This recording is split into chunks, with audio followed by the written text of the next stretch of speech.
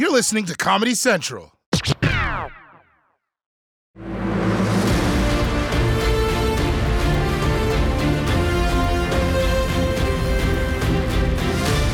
There are two universal truths to living in America. One, every holiday is a mattress sale in disguise. And two, the wealthier you are, the easier it is to access life's necessities. And unfortunately, that's one big reason why black people are having a hard time getting the vaccine. Race and income really determine your access to resources, and that's no different with COVID. Studies show more than 30% of black adults don't have broadband internet, leaving many without information online about where and how to get vaccinated. If you don't have great high-speed internet, you don't have a computer, how can you jump in line to make an appointment? Black residents are significantly more likely than white residents to live more than a mile from the closest vaccination facility. Researchers also found black people are less likely than whites to live near a pharmacy, clinic, hospital, or health center that can administer COVID-19 vaccines. Over 50% of the Chicago black communities were so-called pharmacy deserts, low-income neighborhoods where pharmacies are far from the population and people don't have regular access to vehicles, compared with just 5% in white communities. San Francisco's pharmacy desert is zip code 94124. 92% of the population is black and Hispanic, and there's only one retail pharmacy for the more than 35,000 people who live there. Where do they go if they don't have a personal or primary care physician? And the answer in many cases is there's nowhere to go. That's right. Many black neighborhoods don't even have a pharmacy. There are so few pharmacies that I'm surprised Republicans haven't made them voting locations. And this is especially messed up because in most white neighborhoods, there are pharmacies everywhere. I mean, everywhere. One time, I went into a Walgreens that had a CVS inside of it. And it's also crazy how many people still don't even have broadband. Before America makes vaccination appointments dependent on high-speed internet, maybe they should sign everyone up for high-speed internet. And then a month later, once those people are done going through all the internet porn, then they can get around to making an appointment. So, if you don't have the internet to schedule an appointment, and you don't have a local pharmacy to administer the shot, and you don't have transportation to a vaccine distribution center, what do? I mean, at that point, you might as well just make the vaccine yourself. Which I tried, by the way, but I didn't have any mRNA in my house, so I just used barbecue sauce. I mean, it didn't work, but my blood tastes delicious. But for the black community, the barriers to getting vaccinated go way beyond a lack of resources. There's also a psychological barrier. Many black people are just reluctant to get the shot. Because the truth is, they trust the medical community less than they trust the Golden Globes. And that suspicion may seem irrational to outsiders, but trust me, it is grounded in some very real history. There is, especially among the black community, a horrible history of mistreatment that has created distrust in doctors and medicine. African Americans were experimented on, used essentially to justify the cruelty of slavery, creating science. This book from 1851, titled The Natural History of Human Species, echoed one of the most prevalent and dangerous beliefs in medicine at the time, that black people did not feel pain or anxiety. The federally sanctioned Tuskegee experiment sought to examine the long-term effects of syphilis by letting infected black men go untreated with no regard to the suffering it caused. There was also Henrietta Lacks, a mother of 5 who in 1951 sought treatment for a tumor. She passed away later that year. Scientists, without her consent or her family's knowledge, harvested her cells for medical research. The ties between race and medical treatment have lasted hundreds of years, and they're still alive in medicine today. The University of Virginia conducted a study of 200 white medical students in 2016. 40% thought black skin was thicker than white skin. The study also revealed that some doctors think black patients feel less pain. Excuse me? Black people don't feel pain? Well, I guess you've never met a man named Michael Jordan. He's been crying about everything for 10 years. I mean, black people invented the blues. Nobody feels pain like black people, except for Adele. That woman has been through some shit. But this is why so many black people are suspicious of the medical community, because that community has betrayed them again and again and again. And you're not going to trust people who have betrayed you that many times. Oh, unless you're Mike Pence. But unfortunately, this mistrust actually hurts black people, because these vaccines are safe. Believe me on this. White people would never let Martha Stewart get one if it was dangerous. I mean, if something ever happened to her, they would have no idea how to match their centerpieces to their napkin holders. It would be chaos. And because this anti-vaccine sentiment is hurting the black community, black leaders are now stepping in to try and get the message out through an institution that the community does trust, the church. Black churches have long been a source of guidance and strength for the community it serves. It's the reason why black clergy across the country are teaming up with medical professionals and local officials to educate and encourage people to get the COVID-19 vaccine. Dr. Anthony Fauci in a virtual face-to-face with Baltimore's faith and community leaders. We need your help. Part of a strategy aimed at getting a message in to the black community. On Friday, black pastors from several Boston churches received their first round of the Moderna COVID-19 vaccine. They're also here to educate and reassure the minority community the vaccines are safe. Reverend Liz Walker says she preaches about three things: truth, love, and lowering anxiety. Her focus now is spreading the truth about the vaccine. Half her congregation says they won't take it. Some believe God will save them. I always respond that, yes, you should put your trust in God. But remember, God uses doctors. That's right. God uses doctors. I mean, not all doctors. You know, Dr. Phil is the devil's work. But doctors who are actually doctors, well, they're doing the Lord's work. And props to people like Dr. Fauci for speaking to black churches and for not doing that thing that white people do when they visit a black church, where they start talking like Martin Luther King Jr. And I can tell you that we as a people will get to herd immunity. Hey, man, you can just use your normal voice. Oh, thank God. Oh, my voice was killing me. And if you ask me, black church is the #1 place to reach black people. I mean, the only other place that would make sense is a Versus on Instagram and a black barbershop. But that one wouldn't work, because then they just get sidetracked debating which vaccine is the greatest of all time. Nah, man, listen up. Polio is the greatest vaccine of all time. The hell it is, man. What about mumps? Mumps? Man, don't bring that mumps bullshit into my shop. Look, the point is, encouraging vaccination through the church is a great idea.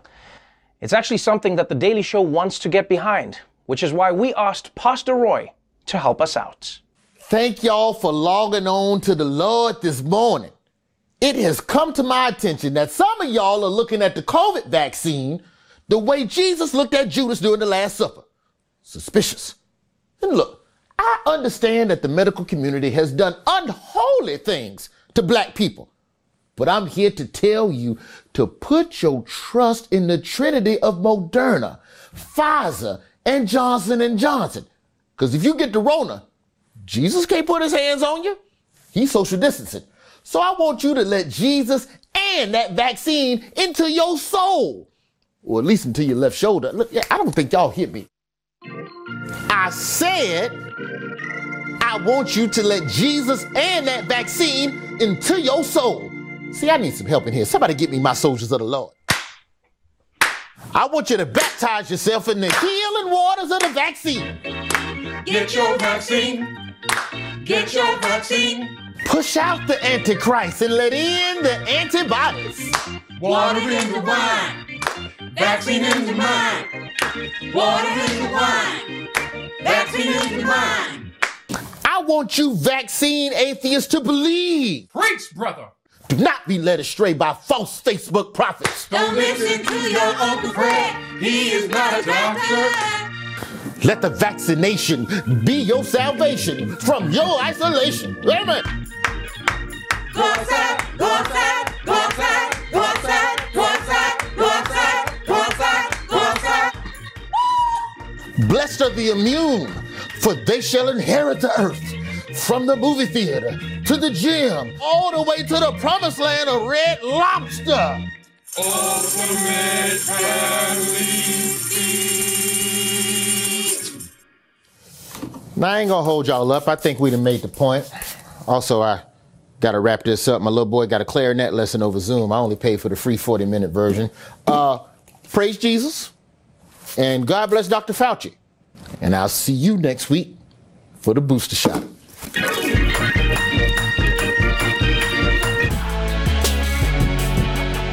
It's no secret that white people have had an easier time getting ahead in America.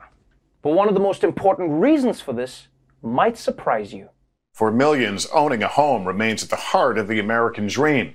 But many black Americans have been left out. A new report says just 44% of black families own a home, compared to 74% for whites. Owning a home is the way that most people develop wealth. It is the way that for years and years and years, people have been able to pass something on to their children or pay for their education. It's part of the reason the average white family has about 10 times the median wealth of a black family. The gap between white and black homeowners is greater now than it was since before the Fair Housing Act of 1968, when segregation was legal. That's right. The home ownership gap is worse for black people now than it was in segregation, which is insane.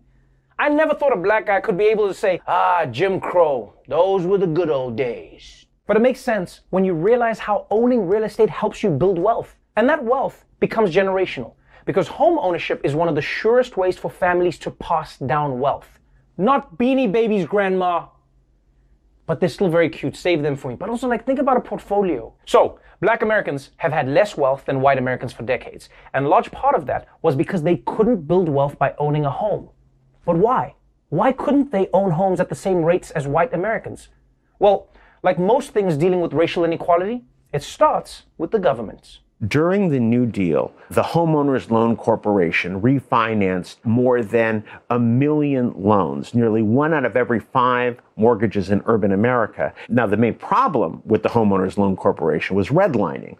All of that wonderful government finance was only available to white people. The Homeowners Loan Corporation essentially deemed black people too risky to loan. The HOLC created residential security maps, where the term redlining comes from. Green meant best area, best people, aka businessmen. Blue meant good people, like white-collar families. Yellow meant a declining area with working-class families. And red meant detrimental influences, most significantly, Negroes. Saying that neighborhoods were hazardous to lend in because they were, quote unquote, infiltrated by Negroes or threatened with Negro encroachment. Man, what a terrible era when the phrase infiltrated by Negroes could be a term used by the federal government, when it should only be used for a dope-ass Migos album.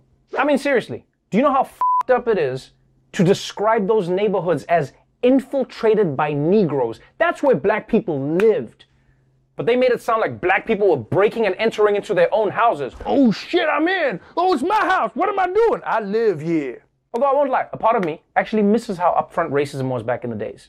You didn't have to read between the lines, Because if you're black now, and you're trying to get a loan, they'll be like, well, we take a variety of factors into account in the loan approval process. Back then, if a black person walked into a bank, the manager was just like, look alive, fellas! We got a Negro encroaching white women in the vault! Come on, yo! Now, by the late 1960s, courts ruled that redlining was illegal. But there are more subtle ways that black people are still kept from purchasing houses. For example, real estate agents who are just really trying to keep neighborhoods just white. Newsday with an undercover project to see whether real estate agents treated prospective tenants who are black any differently than prospective tenants who are white. And they did. A lot. The risks to African Americans in particular of suffering potential discrimination was about 50-50. I've had agents invoke burning crosses to dissuade me from buying a home in certain areas. This Newsday footage shows an agent handling one tester who is black and wants to see a house without a pre-qualification letter. I won't do it. You can try another person, but I don't have the time to do that. But for the white buyer, also with no letter, what is your availability? She shows that buyer, too. In other cases, Newsday records agents who appear to be steering minorities towards mixed communities. Every time I get a new listing in Brentwood or a new client, I get so excited because they're the nicest people. But with a white buyer, the same agent texting him about recent gang killings there. Whew. Those real estate agents got caught. I would love to hear their feeble excuses afterwards. No. When I told one buyer the neighbors were nice people and the other one were gang killers, I meant they were nice gang killers, just jobs. And by the way, invoking burning crosses to try and stop a black person from moving into a neighborhood is not only racist, It's overkill. If you want to stop a black person from moving into a home, all you got to do is tell them that their next door neighbor adds raisins to their potato salad. They're out. And the truth is that even though redlining was outlawed as a matter of official policy, it sure looks like the banks are still doing it anyway. Lenders deny mortgages for black applications at a rate 80% higher than that of white applicants. When we do get loans, they're at much higher interest rates or much worse conditions. If you're African American making more than $100,000, you are more likely to be put into a subprime loan than if you were a white person making less than $35,000. Consequently, Black and brown families were disproportionately impacted by the 2007-2010 housing crisis, being nearly twice as likely as white families to lose their homes. After controlling for education, crime, walkability, homes in black neighborhoods are devalued by 23%, and accumulatively, that's about $156 billion in lost equity. One couple in Florida actually saw their appraisal increase by 40% after they removed any evidence that a black woman lived there. I took down the family pictures that we had in the home and, basically any markers that there were African Americans living in the house. Replacing them only with photos of her husband and his white family. When the second appraisal comes back, the value of their house shot up more than $100,000. Think about that. Her home appraisal went up $100,000. $100,000. Getting rid of her family photos did more for her home value than putting in a swimming pool. And again, can we all agree that this is racist? Yeah? Because just having pictures of black family members shouldn't drive down the value of a house. Just because you have pictures of black people? I mean, unless that black person is R. Kelly. And then it's like, I don't care that the basement is spacious. I know what was happening in there. So when it comes to racial discrimination in housing, America has come a long way. And there's still a long way to go. But until the government gets serious about racial discrimination in mortgage lending and home selling, well, Leo Devlin has got you covered. Are you trying to sell your home but can't get a good price because you black? You're trying to get a new house, but these real estate agents are keeping you in the poorhouse. Well, pack that moving van, because Leo's got a plan. Introducing Leo Devlin's Home Whiteification. I'll make your house look so white, they'll think Wes Anderson live in this bitch. I'll throw out all your family photos and replace them with watercolors of boats. I'll even throw in a diploma from Dartmouth. Art history, oof, you know that's white. Your library is gonna get whiteified too, with David Sedaris, The Life of Pi, and of course, How to Be Anti-Racist by Ibram X. Kendi. Oh, that's white hot. And nothing says white like adding exposed brick. Man, that's rustic as hell. I'll even whiteify your garage. Swap out that 2005 Honda Civic for a kayak, a pair of skis, and a volleyball net that only got used once. Woo! Looking like an LL Bean catalog in this bitch. And if you order now, I'll whiteify your music collection. Goodbye, Megan Thee Stallion. Hello, Barbara the Streisand. Leo Devlin Home Whiteification. It ain't but $85. You can get that from your mama. Leo Devlin Whiteification Institute of Barbering. Leo Devlin Whiteification Institute of Barbering. Exit 120 by the fairgrounds, next to Foot Locker. Black women. We gave you Oprah, Beyonce, and all your favorite reaction memes. I've heard people say they like their women like they like their coffee. Strong, black, and hot enough to give you second-degree burns. Careful what you wish for, Darius. But the thing is, not all black women are strong. And even the ones that are strong aren't just that.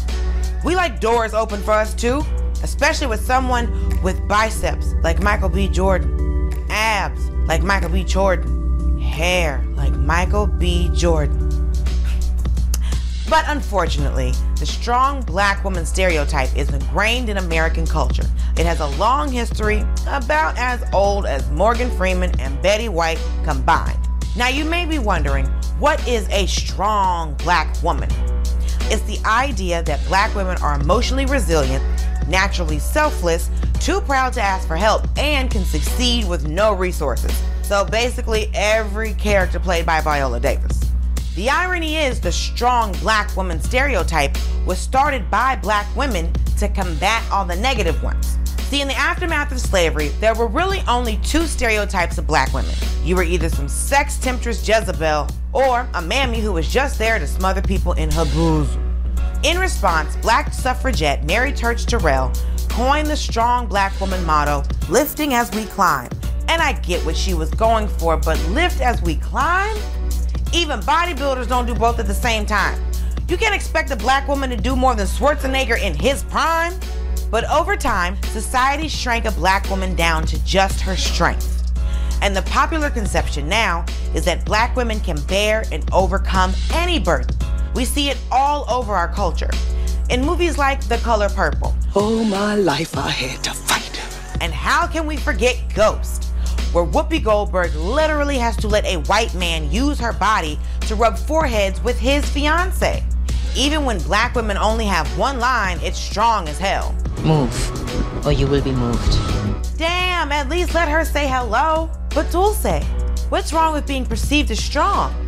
Isn't it a good thing? No, not if black women destroy their mental and physical health trying to live up to it, and not if people think black women are so strong they make them do all the work on their own. Look at Stacey Abrams. She helped Democrats win Georgia, and before you knew it, she was being asked to fix vaccine distribution, the New York subway, and Kim and Kanye's marriage. The stereotype even reaches the doctor's office. Black women are less likely to be properly diagnosed, they have a much higher maternal mortality rate, and they're less likely to be believed about their symptoms and pain. So a black woman basically has to be a doctor to know everything that's going on with her body and then convince another doctor that that's what's happening. I was in a car accident. I have contusions, lacerations, and internal bleeding. Get me a morphine drip and prep surgery stat. We'll get you a couple of Band-Aids and you'll be fine. What? So, the next time you see a black woman struggling at work or trying to lift a box, help her. Don't just stand there like you're about to see Wonder Woman in action. In fact, if you're in the New York area, I'm moving this week, and I could use some help moving my couch. Because I'll be damned if I'm gonna pull my back lifting my own couch.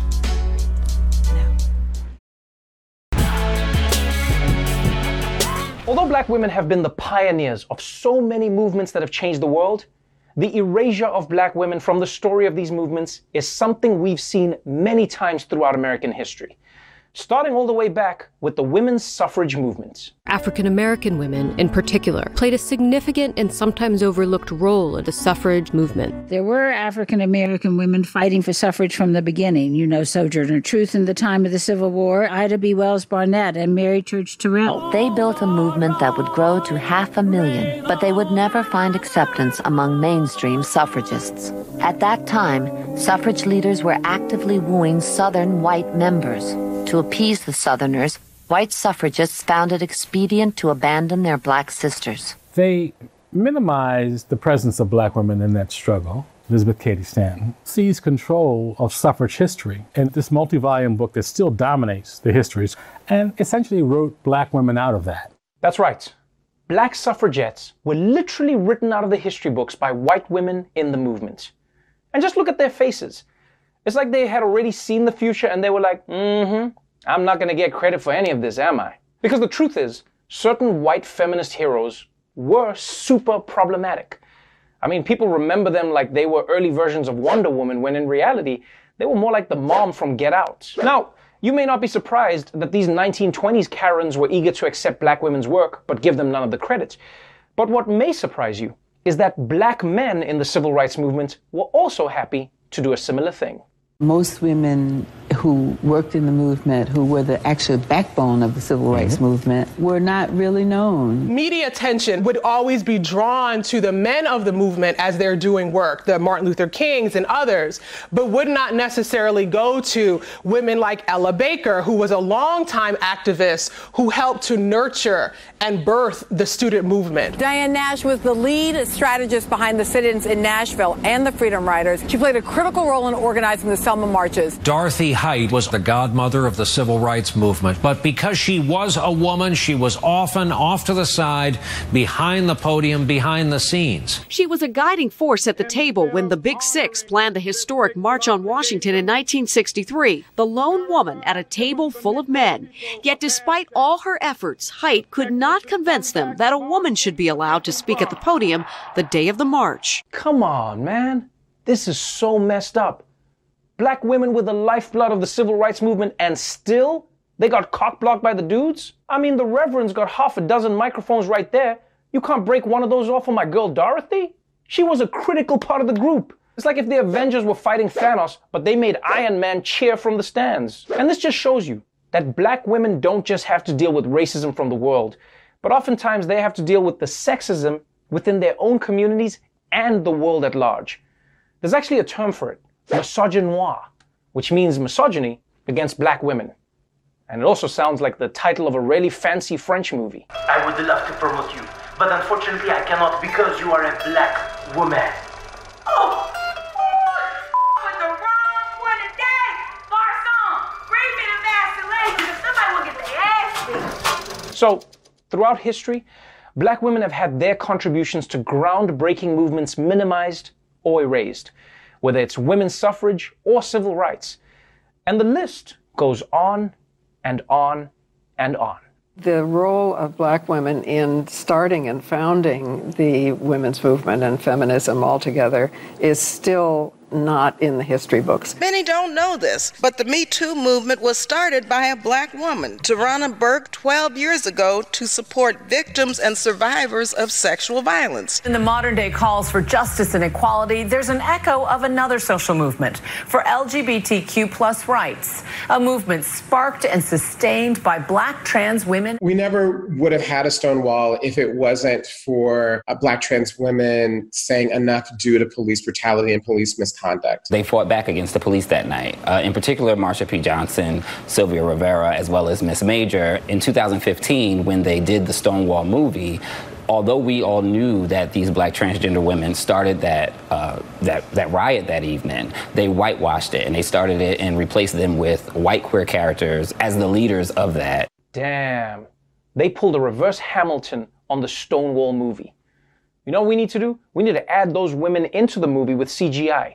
Yeah, George Lucas has the technology and he owes us reparations for Jar Jar Binks. You know, when you think about it, the gay rights movement was basically like all cool slang on Twitter. You thought it came from white gay men, but they actually got it from a black woman. So the next time you march with Black Lives Matter, or you exercise your right to vote, or your dance moves go viral on TikTok, don't forget that black women were a major part of making that happen. And if you don't know, now you know. There are few groups who could stand to benefit from therapy more than black people. I mean, think about all the things black people have been through. Slavery, segregation, winter, all equally traumatic experiences. But unfortunately, even as therapy has become more mainstream, the black community has had a tough time getting the help that they need. It's hard enough to get mental health treatment in the U.S., but studies show that racial and ethnic minorities are significantly less likely to receive mental health treatment than whites. Black and Hispanic children are less likely to get mental health care than white kids. And studies show that irritability in the average white teenager is often labeled as depression. That same behavior is more likely to be seen as disruptive in Black or Latino children, and doctors say that can lead to feelings of hopelessness at a very young age. Yes, one of the reasons many black people don't get the proper treatment is misdiagnosis. What is seen as depression in white people can be seen as disruptive behavior in black people. And this shouldn't be surprising, right? This kind of thing happens in medicine all the time, mixed diagnoses. It's like when a black person has a seizure, it's a medical emergency. But when a white person does it, it's called dancing. But it turns out, even when black people are properly diagnosed with mental health issues, it can still be a challenge to find a therapist who's equipped to handle their needs. Making the crisis worse, not enough African American therapists. Today, only 4% of psychologists are black. Kevin Durden says admitting he needed help was actually easier than finding it. He saw 3 different therapists, but felt that none of them understood the stress and emotions unique to black men. When Taraji P. Henson's own son Marcel was struggling, she found it nearly impossible to find him one. Trying to find a culturally competent therapist was like looking for a purple unicorn with a gold horn. Do they understand the cultural context from which I'm coming from? Do they understand the culture that I live in? That's right. It's extremely difficult for black people to find a black therapist. And it's been like this for a very, very long time. I mean, that's why Martin Luther King Jr. was always describing his dreams to huge crowds. You know, it's just like, I had another dream that I'm being chased by bears in my underwear. Does anyone here know what that means? Now you may think that a therapist's race shouldn't matter at all. And that's true. But if you think about it, it does make sense. For many white therapists, no matter how good they are, it can be hard to understand the particular experiences of a black person. You know, just sitting there in a session, even if they're trying, it could be like, so you say people are following you around the store and you're invisible, but only to taxi drivers? Paranoid delusions. So when it comes to mental health, there's a very real struggle for black people to access healthcare, get diagnosed correctly, and find a therapist who can relate to them. But if that wasn't bad enough, there's another major hurdle stopping black people from getting therapy, and it comes from the black community itself. We have a stigma in the black community when it comes to dealing with mental health. Black students say where they come from, it's shameful to talk about anxiety, depression, and trauma. It's not okay to have mental health issues, or like, that's a white people thing. I've heard all the time, black men don't go to therapy, they go to the barbershop. I told my own mother that I was seeing a therapist, and she said, you don't need to see a therapist. What you need to do is see a preacher. You got Jesus. Right. You don't need anything else, right. You know, just buck it up. Yeah. That's a line every black person knows all too well. You don't need therapy, you need Jesus. And my response is always, why can't we use both? Because church is a great place for community, but therapy is great for one-on-one mental health needs. I mean, I bet Jesus himself wished he could have gone to therapy at times, you know? Just be like, so my best friend betrayed me, and I was born in a freaking barn, plus my birthday always falls on Christmas, so I only get one set of presents. It's so shitty. So yes, part of the problem is that there's a major stigma in the black community around therapy. And honestly, I can understand why many black people would rather deal with problems at church. It's a familiar place for us, right? You trust the people there, and it's also a fun atmosphere. Like, therapy doesn't seem fun. Church is cool. I get it. In fact, that's what I was thinking. Maybe that's one way we could try and help solve this therapy crisis. We need to make therapy a little bit more like black church. And I think it would be pretty dope. I don't know, it's just really hard for me to let people in. And I feel like it's probably because every time I show affection, it just feels like weakness.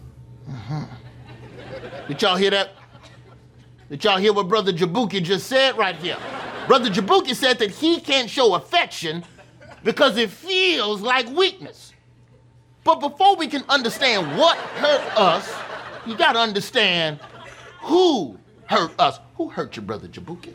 Oh, wow. I would probably say my father.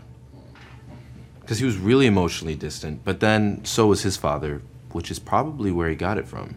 The sins of the father passed down from generation to generation. And what will break this cycle other than a reflective analysis of the ego's hold on your psyche? I need to self-actualize. You need to what? Self-actualize? Self-actualize. Self-actualize. Self-actualize. Self-actualize. Self-actualize. Self-actualize. He's gonna empower himself. Overcome his demons. Deal with his forgotten memories. Repression. Confront his dysfunctional avoidance of intimacy. He didn't go to prom. He didn't go to prom. He didn't go to prom. He didn't go to prom. Well, we're out of time. We can pick this up next week. Right. Thank you so much. I've just been going through a lot, and it was really helpful to talk. Sorry.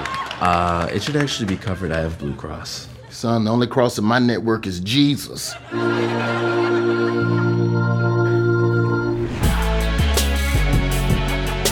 But while these companies are posting messages of support for the black community, many black people who work in these companies are asking them to put their money where their mouth is.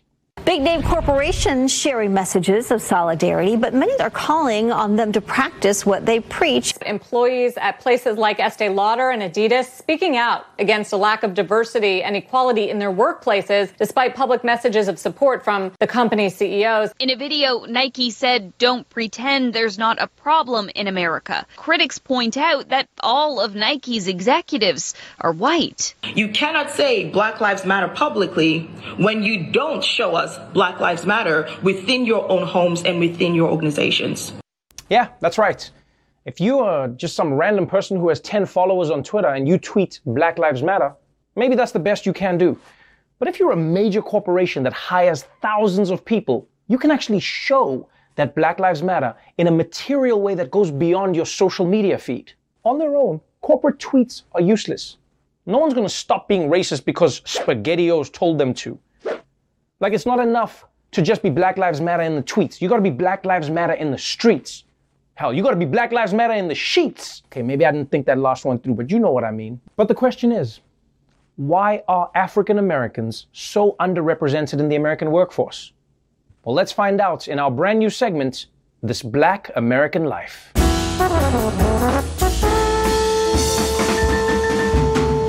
Why aren't more African Americans hired in American companies? Is it because they're lazy? Is it because they're uneducated?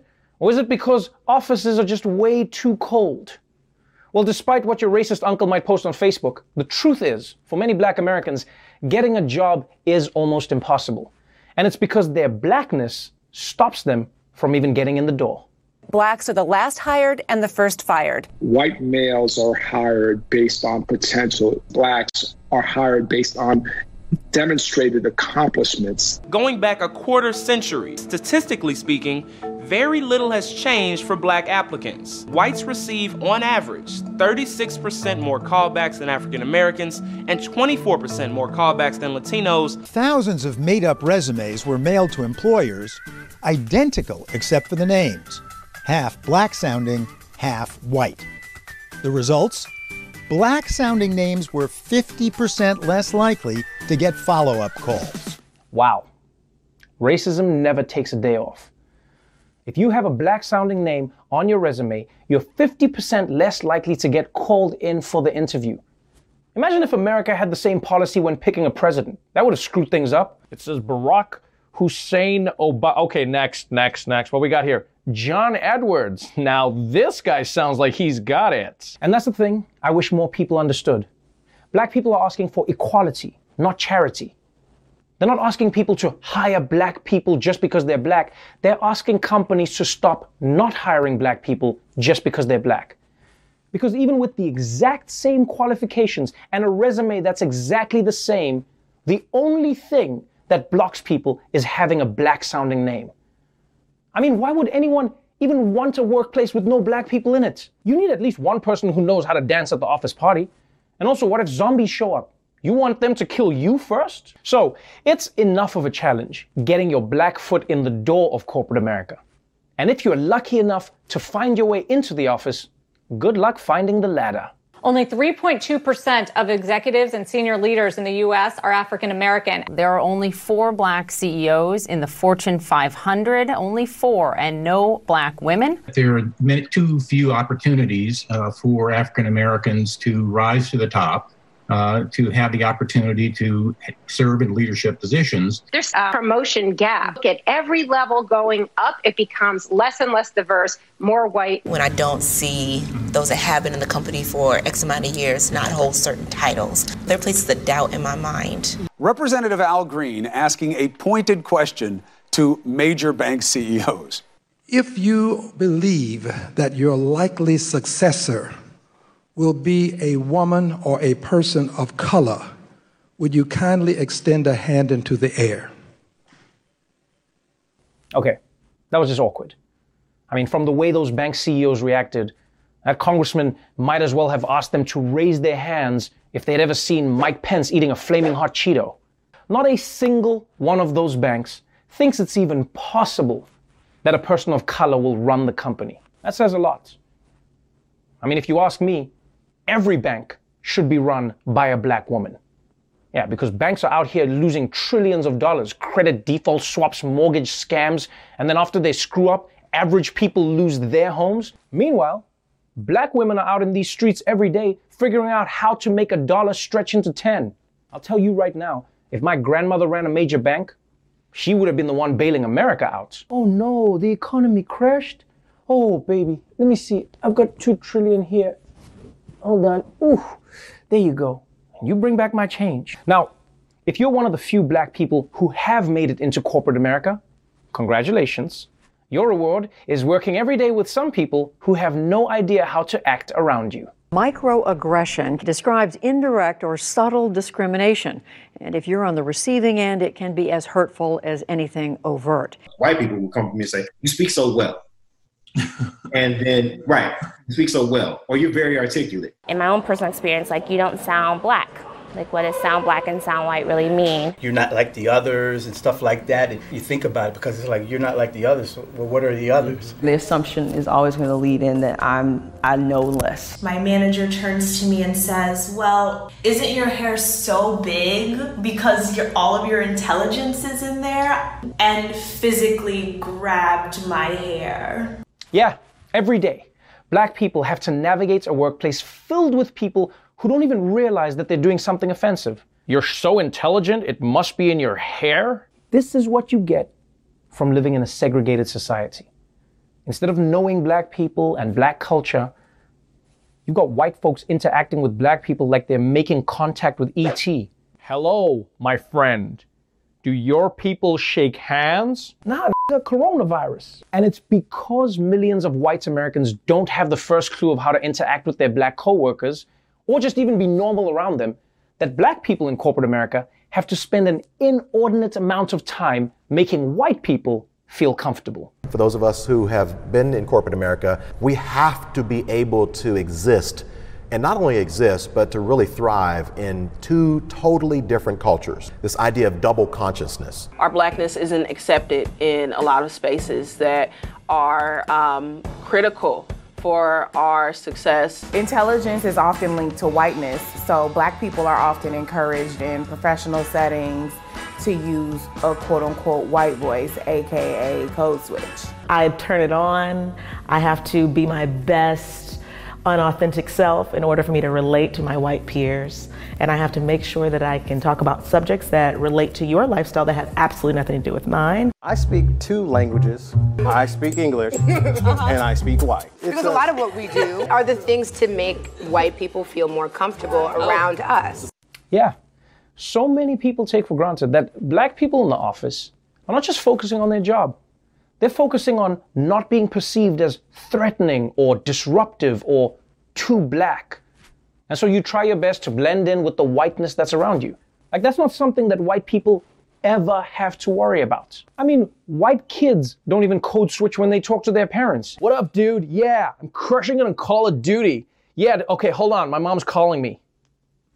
Yo, dude, what up? Yeah, bro, I told you, I'll crush my homework when I'm done. All right, I'll talk to you later, Mom. Bye. So, to corporate America, if you really believe in rooting out systemic racism and supporting black lives, then I say to you, examine your own actions within your companies before history leaves you behind.